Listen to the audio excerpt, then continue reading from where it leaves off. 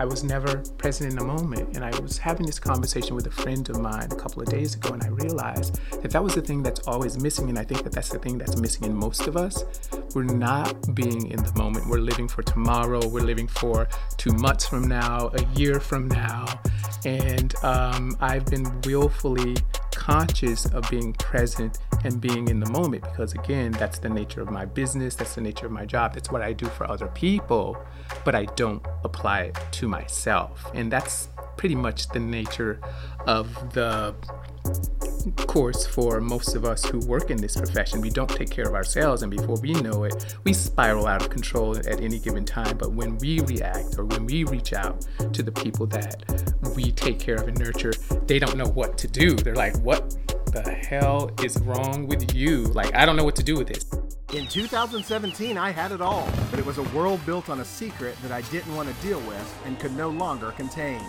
And that's when it all came crashing down. You can't stay in the closet when the floor gives way. This is Falling Out. Welcome to this episode of Falling Out. I am your host, Brian Kennedy. Joining me across the table is my co-host, Coleman Charles. Coleman, say hello. Guten Tag. Today's episode is a little bit of an intense episode. We're going to dive into some aspects of trauma. Trauma is a buzzword we often see in the therapeutic community, but it's important. And when we start talking about our stories and our falling out, we do address trauma from time to time. I think, 3 out of the 4 mental breaks that I had were due to severe trauma and not processing it properly. We've talked a little bit about my story from time to time, and I've not gotten into a lot of detail. But after my falling out, I did go through a depression and recognized that I was dealing with some PTSD. Every night I would have a nightmare about my situation, and that lasted for about a year. I didn't recognize it as trauma. I just recognized that something bad happened to me, and it was really hard for me to work within my own headspace and figure that out until I finally recognized I needed help. I needed a therapist, and I wanted to come in to talk about 100 different things. And luckily I met with a therapist who was really good at seeing what I was experiencing as trauma. And we began to, after like the second or third session, dive into that trauma. And it was so impactful for me. And we're going to talk about some of that today with our guest, Will Turner, who's going to unpack some of his trauma and experiences that he's gone through. Will is the founder of Living Well with Will Health and Wellness. He is the vice president and executive administrator of community outreach and development at Bob's House of Hope and Ranch Hand Rescue. His purpose, priority, and occupation is to promote awareness, educate, empower, and support those whose lives are impacted by social marginalization, emotional, social, and sexual trauma. Will's end goal is to nurture healthy and happy people and relationships and to erase social stigmas by holding each and every individual accountable to taking care of themselves and being mindful of the manner in which they treat others. Before we kind of, bring out all of this trauma talk, I just want to make sure that, everyone's aware of some really good hotlines and kind of references and points of contact if you are going through a traumatic experience. The Trans Lifeline, this is a hotline run by trans people for trans people. Their number is 877-565-8860. The Trevor Project has several different points of reference. They've got a call line 866-488-7386. You can also text START, START, to 678678 or chat online 24/7. So let's bring him out. Here we are. Welcome to our show, Will Turner. Will, thanks for being here today. Thank you. Thank you for having me. I'm super excited and looking forward to the podcast today.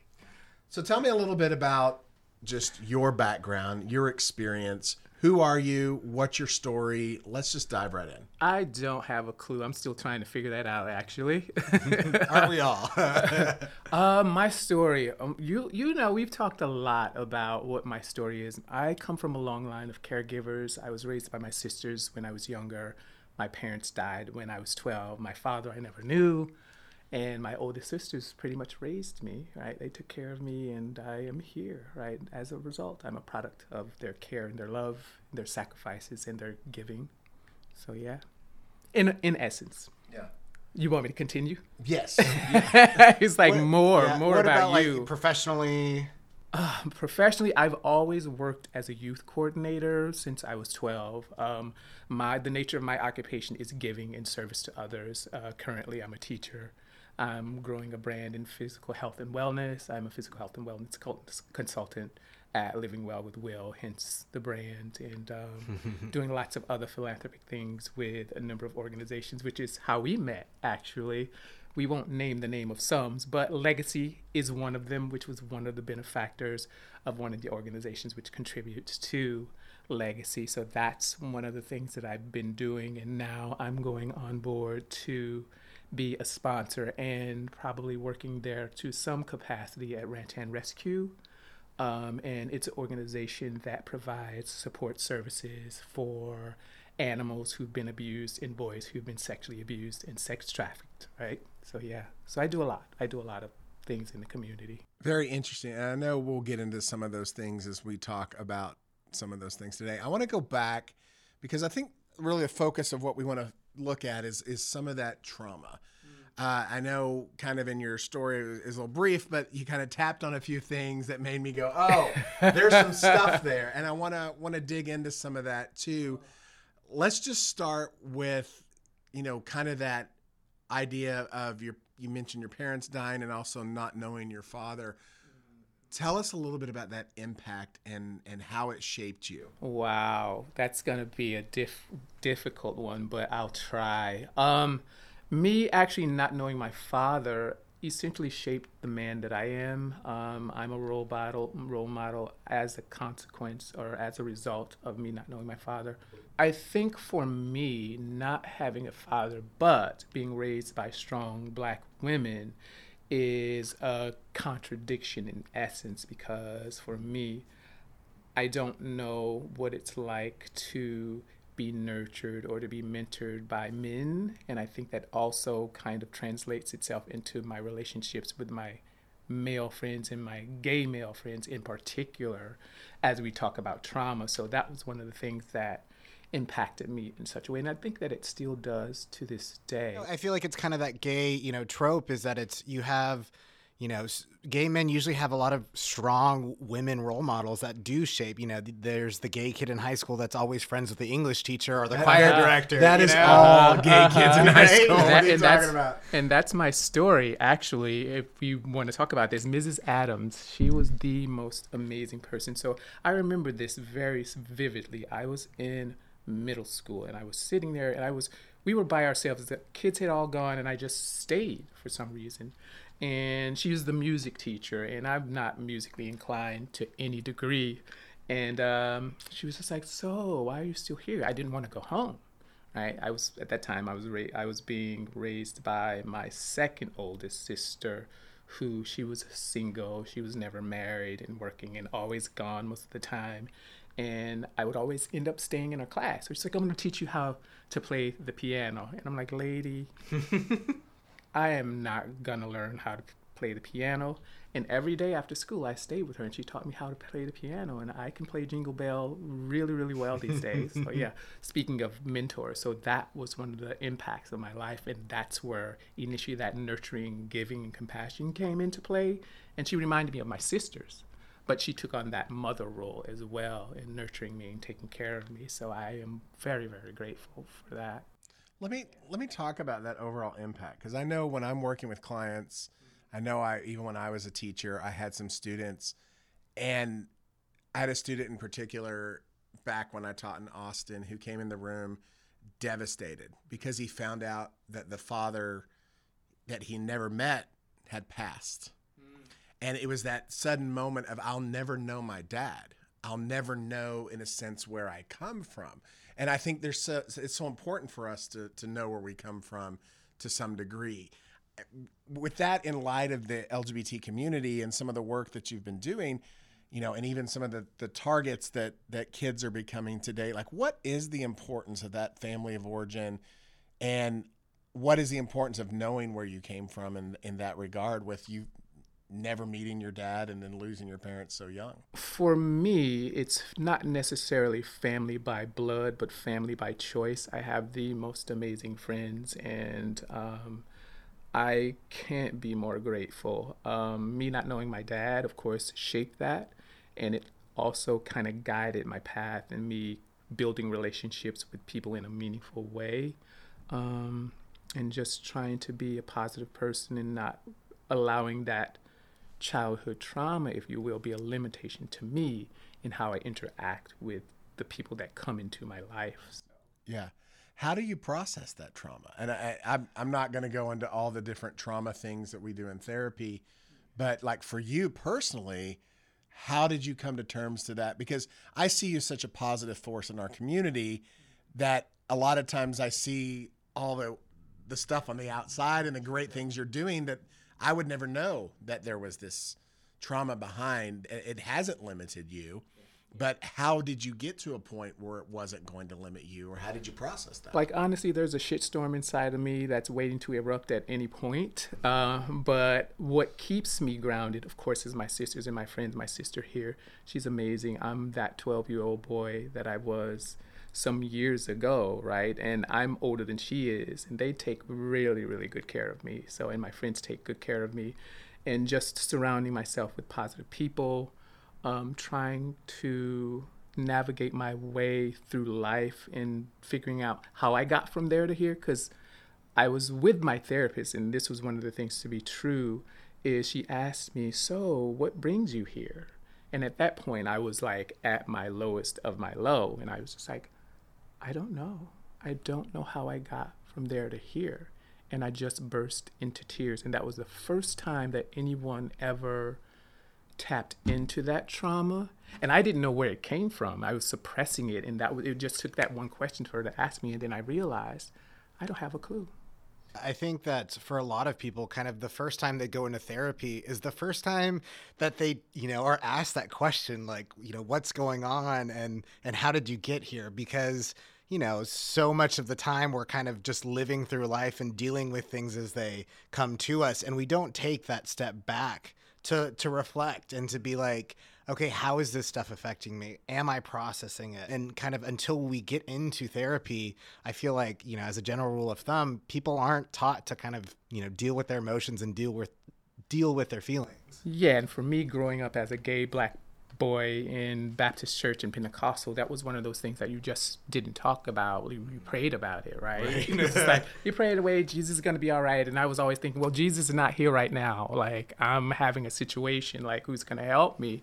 But for me, to answer your question, how we process things, we have a choice. We have a choice in how we do that. And for me, I always chose to divert and use my experiences and my energy and my time for good. So I was never present in the moment. And I was having this conversation with a friend of mine a couple of days ago, and I realized that was the thing that's always missing. And I think that that's the thing that's missing in most of us.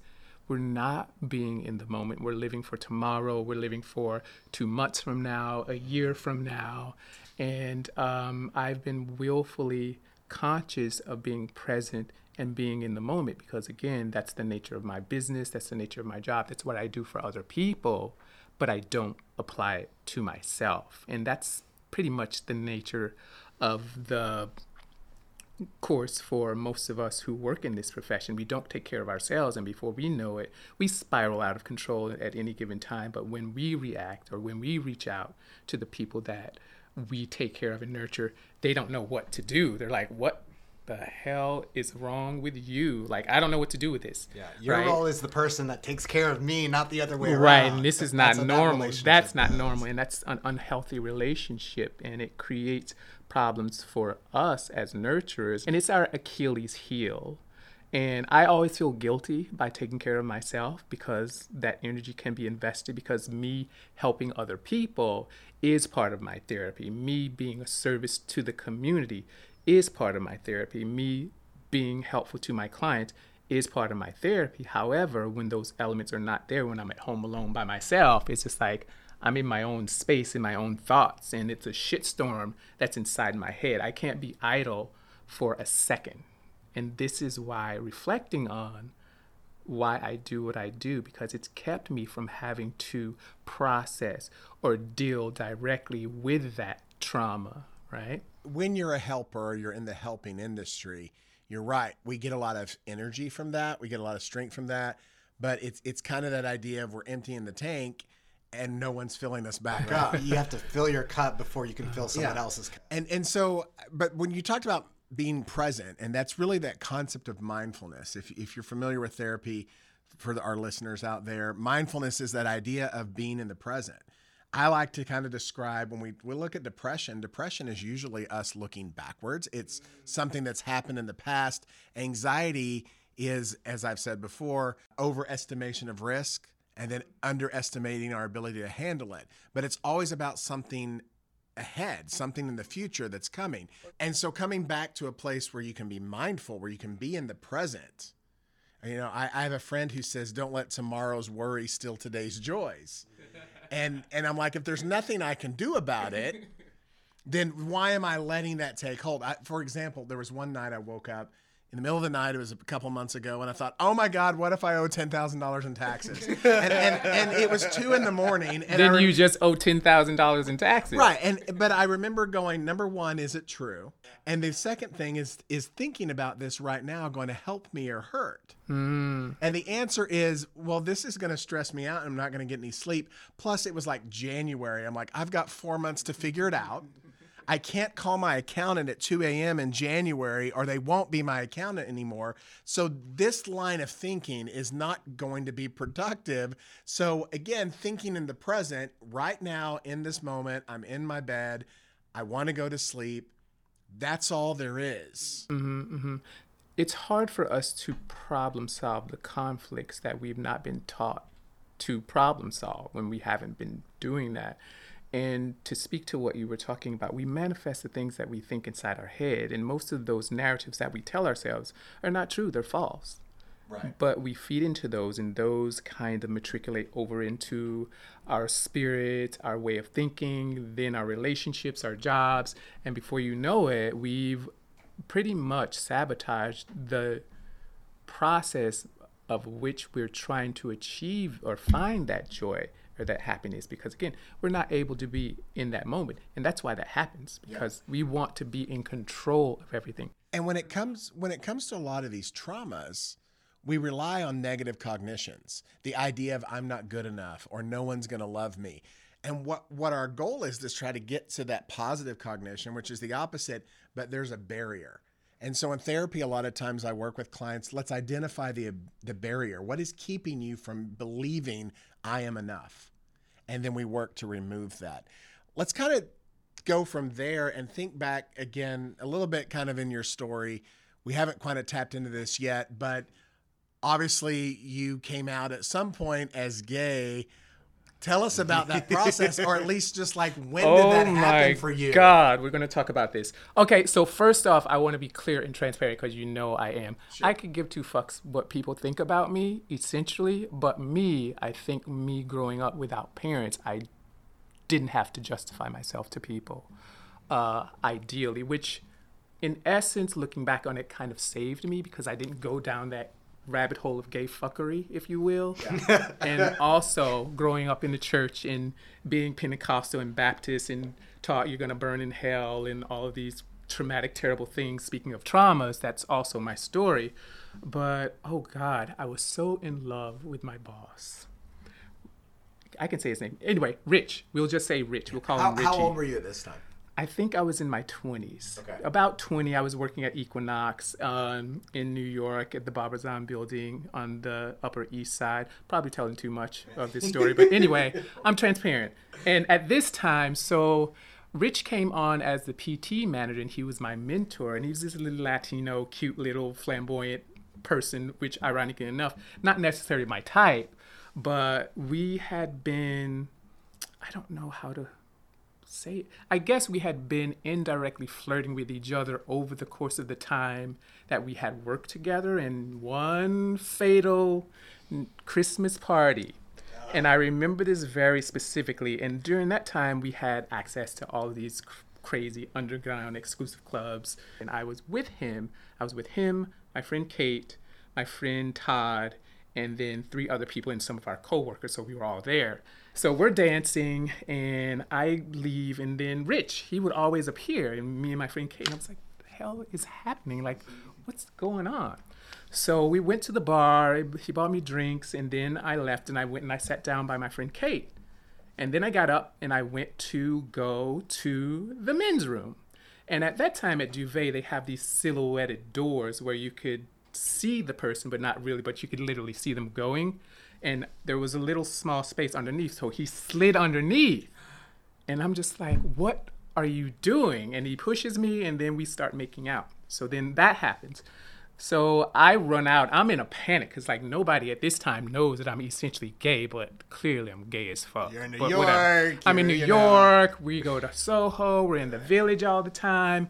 But anyway, so I leave, and I am with my friend Kate, and we're hanging out, and I don't feel well.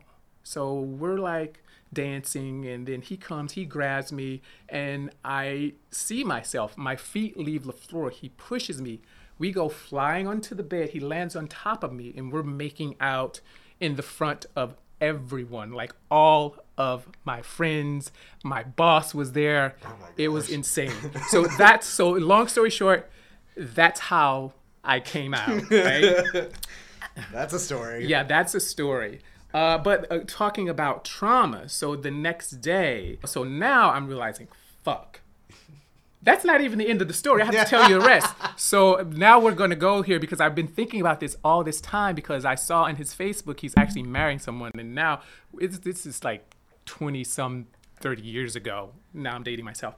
But so then he ended up taking me home, and he ended up staying with me. And the next day, I woke up next to him. I'm thinking, I have to fucking go to work today. Do you go to work? Do you not go to work?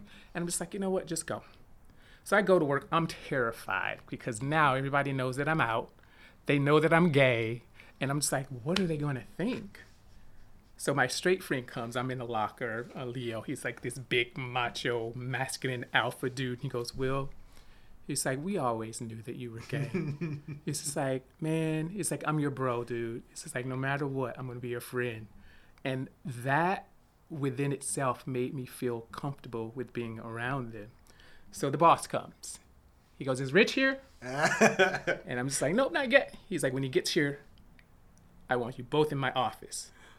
And I'm thinking, fuck, we're going to get fired. So Rich comes, and I was like, Rob wants to see us. So we go into the office, and he goes, you good? You good? And I go, yeah, we're fine. It's like, we will never speak of this again. Get your ass to work. So that's how I came out. How did family react to that? You know, obviously, because that's your support system.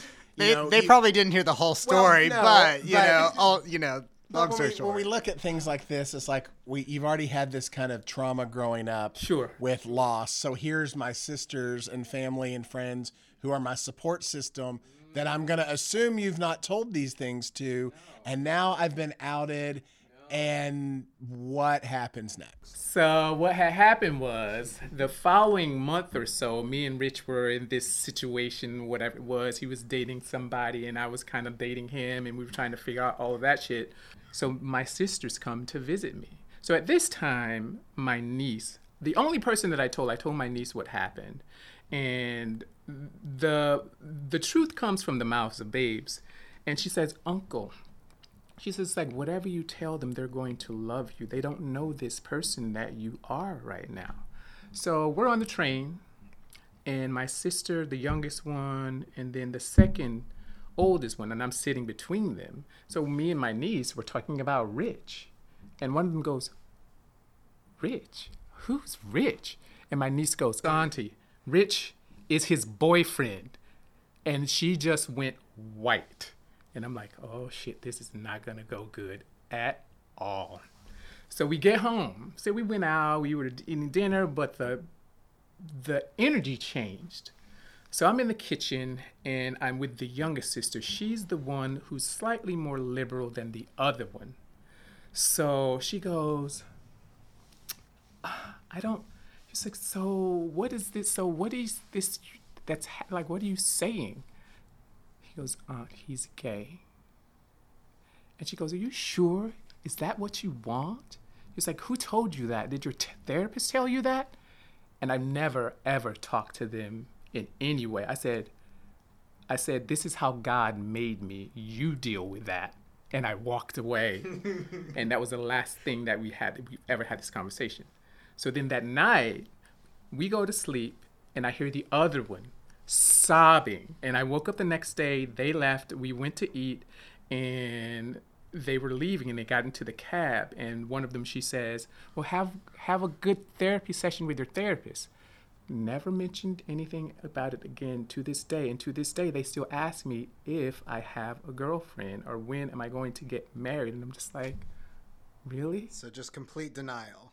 Yes, complete denial. So again, they accept me for who I am, but I think that they're hopeful in the sense of who I end up with because they know my story about all the gays and all the gay fuckery that has ensued. And I live in the gayborhood and they've come to visit me. So they love me 100% all day long. So that's a blessing within itself because, it could have turned out worse.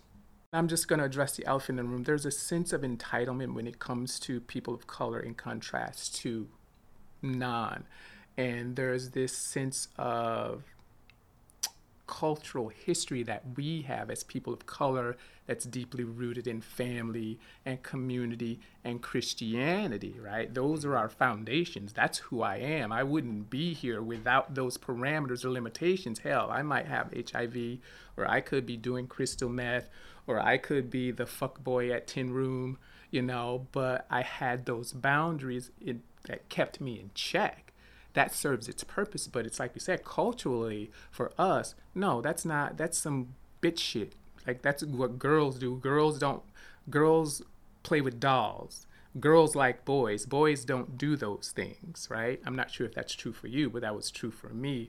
And I remember I was playing with a doll once, and my oldest brother, he slapped me so hard. He was just like, boys don't play with dolls. And he took the doll, and he set the doll on fire. So that thing stayed with me forever in my head because then I realized if he's like that, then what would someone who's not related to me think, or how would they treat me? So then I always had that fear, right? How old were you when that happened? Oh man, I was about 9 or 10 when that happened, right? Yeah, and I feel like there's probably a lot of people out there listening that have a similar, experience, hopefully not as physically violent, but, something that jarred them and that kind of moment of like, oh, this is wrong. This is something I'm not supposed to do. Well, and in light of a lot of the things that are going on politically, like with the Don't Say Gay bill, the big argument is that we don't teach kids about sexuality, but we do teach kids about sexuality. I know it wasn't coming from a authority figure per se, but that was teaching you about sexuality. I remember when I don't know how old I was, I want to say even pre-kindergarten.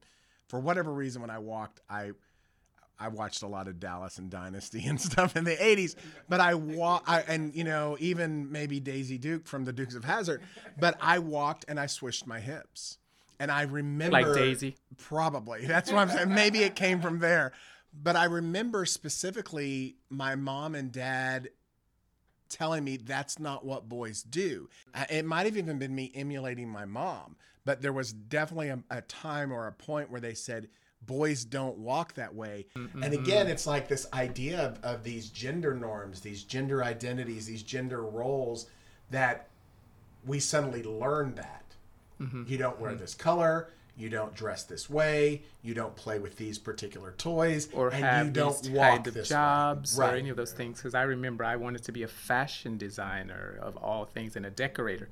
Those are jobs for women. When I started teaching in my 20s, I made a very conscious choice that in order to feel accepted even in the school, that I had to take on a coaching duty in high school because I couldn't just be a Track, teacher, basketball coach. yeah, somehow just being a male teacher was going to suddenly expose me. So I remember going, I need to find something else. I also did that because I wanted to be involved in the school in different aspects, but it was a lot of me feeling like that teacher role was a feminine thing, and in order to match the masculine expectation, I had to coach as well. Did you have any kind of teacher, father figures, or male mentor roles in your life? Mr. Edwards, Mr. Woods. And during this time, we were in middle school, and during this time, you could paddle kids. And I wasn't a bad kid. I remember I was doing something, and Mr. Edwards told me, it's like, if you're going to be in this class, you're going to be respectful, and you're going to be mindful, and you're going to do exactly what I tell you to do.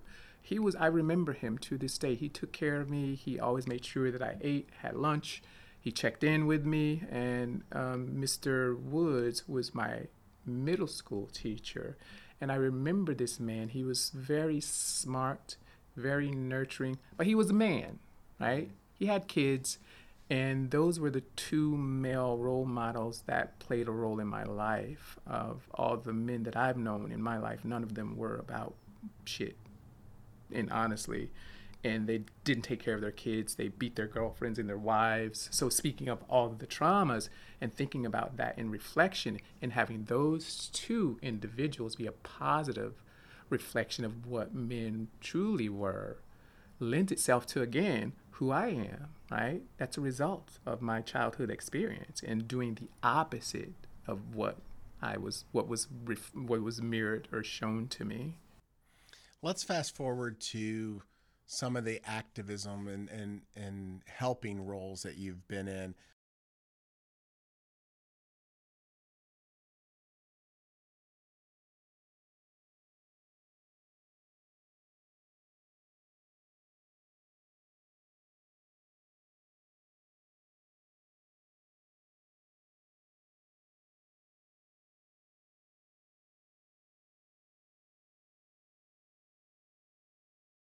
Quite honestly, Brian, I've always known that my purpose was to be of service to others. I've always been that way, and that's a reflection of the women in my life.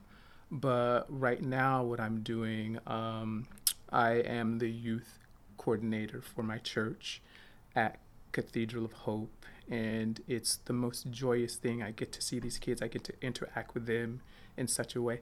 Once we've able to tap into the reason why things happen for us, and not to us, it's a beautiful thing because it allows us to serve a greater purpose. So I'm doing that.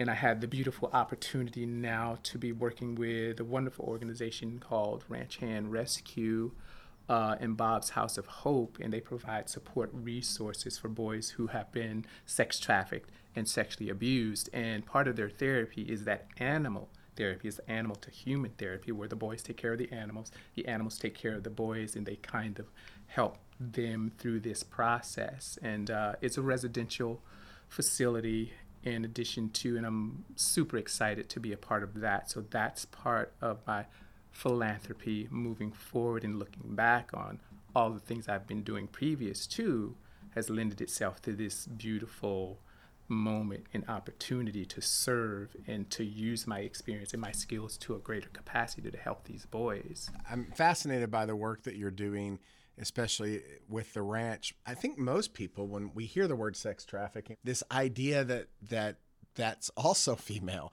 that it's girls who are sex trafficked, boys aren't sex trafficked. So speak a little bit to that and what brought you to this organization. The founder, Bob, I met him again through charity events, and we just became friends. We became social media friends over the course of a long period of time, and he kind of followed me and saw like all of the things that I've been doing, and he eventually asked me to be a mentor, and of course I said yes.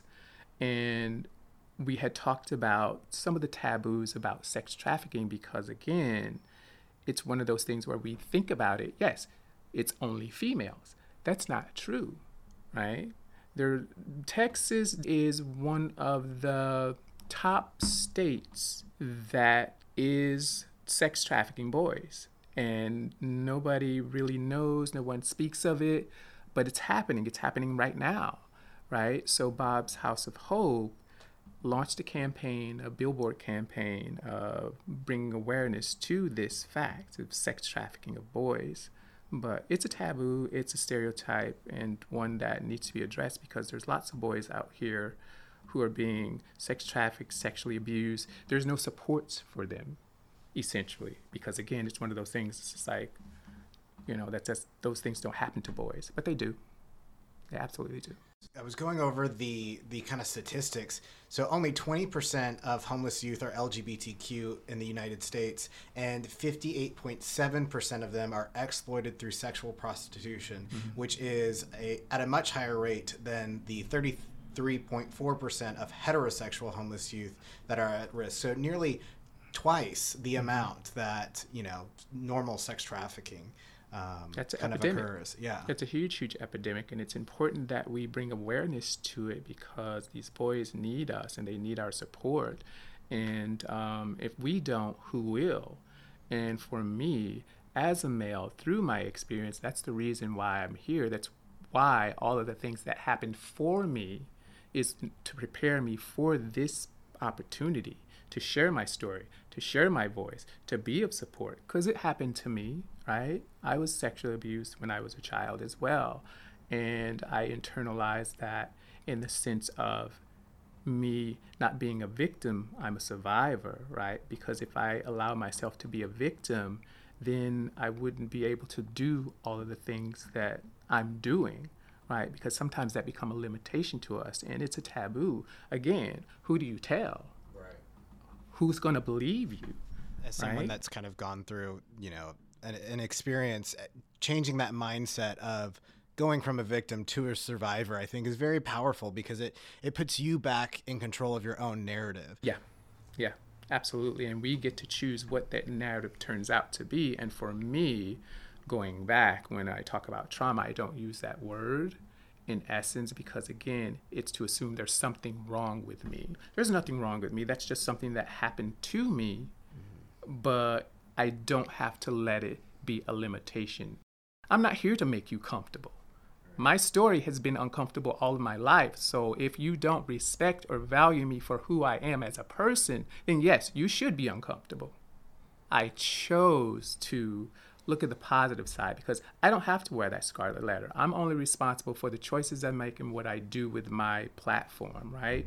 And my platform is to help people take better care of themselves so then that way they can take care of others, their friends, their loved ones. But I don't talk about it. I show them. It's very visual. It's visual on my platform. It's visual on the work that I do in the community. I lead by example because we can talk all day, but if we're not doing anything, if we're not proactive, then guess what? No change is made, right? So that's the result of my brand and why I chose it and why I decided to go on this journey, because I want to help people in the process of processing their trauma and dealing with that and making them comfortable, because guess what? We don't heal otherwise. We have to be uncomfortable. We have to acknowledge that uncomfortability in order for us to grow and heal. But we can't allow other people decide that for us. We have to choose it for ourselves. Well, before you go, we're going to jump into a little game that we play. This is just a little bit we like to do with our guests to just get to know you a little better. I'm going to go ahead and let Coleman take the lead on this. And here we go. It's lightning round, so just kind of, top of your head. What is your favorite workout song? Oh, Ariana Grande. All right. What is your favorite calming technique? Drinking. What is your favorite show to watch? Ooh, I don't watch TV that much, but I was watching, oh my God, what was it? The Viking show. Okay. Viking show. All right. I don't remember the name of it. What is your favorite comfort food? Donuts. All right. What is your favorite life coach phrase that you tell everyone? Treat others how you wish to be treated. Golden rule. Before we go, just tell everyone where they can find you, what you're doing, whether that's on social media or websites or just out and about in the community. Where can we find the work that you're doing? You can find me on livingwellwithwill.com, Instagram at Will Turner _ Fit with Will. YouTube, of course, I have my platform, but mostly livingwellwithwill.com. Everything that you need to find is there. Resources for you to help take care of yourself, to, eat better, feel better, look better, and Ranch Sign and me up. Rescue, of course, right? All of these things are important. So, yeah. It's with one L. Why? Because I can. Perfect. So if you look that up, Living Well with Will, one It's L. WIL. So it's LIVINGWITHWIL.com. Awesome. Thank you so much for being here today. I know we dove into a lot of places, but I really appreciate you willing to tell some of your story, to share those experiences. Sure. Thank you so much for being with us. Oh my God, I'm going to be traumatized from this when I go home. I don't know what to do, but thank you for having me. I appreciate you guys, and I look forward to hearing the podcast.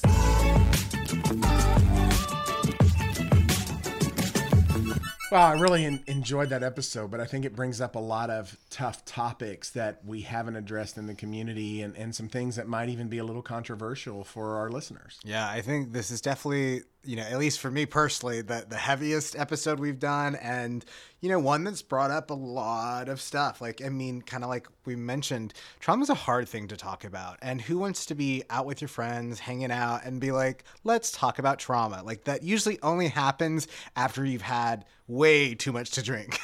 And in therapy, I know right now there is a lot of buzzwords around trauma. I think it's because we're learning more about trauma and we're starting to unpack. I will say not everything's trauma. I think a lot of things get lumped into trauma, and it doesn't always fall under that category. But again, I think it's important also to realize that the trauma that you've experienced, it's about how it's playing out right now. Yeah.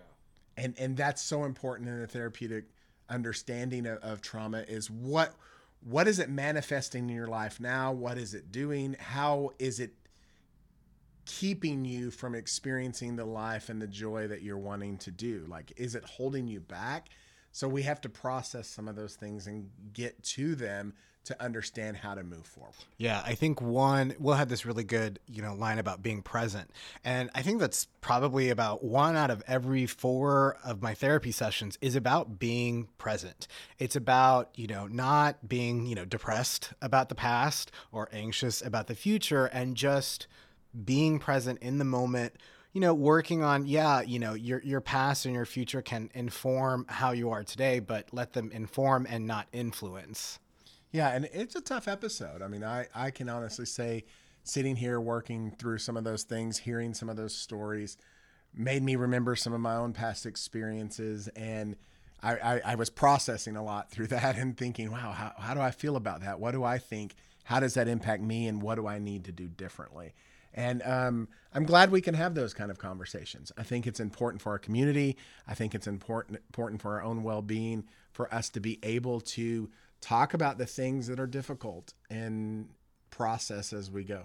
Is there ever a good time or a right time to talk about, trauma and kind of some of your past experiences with people that you are hopefully very close to? But I think, trying to find those moments to be like, hey, do you have some time to talk about this or about something that might be a little uncomfortable? And I think that's, one of the issues that we have in the community is that we're not able to have these conversations while we are growing up, and as young adults, kind of with the whole Don't Say Gay bill that's going on in Florida. It's like, part of the whole problem that we have in the gay community with a lot of trauma is that we don't get to talk about it. We don't get to talk about what, normal looks like. We just get to kind of talk about the aftermath of not talking about it.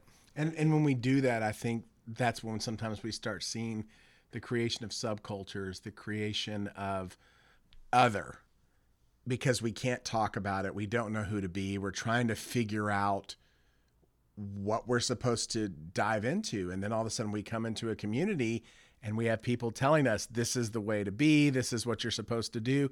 And for a lot of us who have experienced that trauma, there is that, I don't know who I am, I don't know who I'm supposed to be. So then we start following another subset of rules in trying to find acceptance and find our place in the world. Yeah.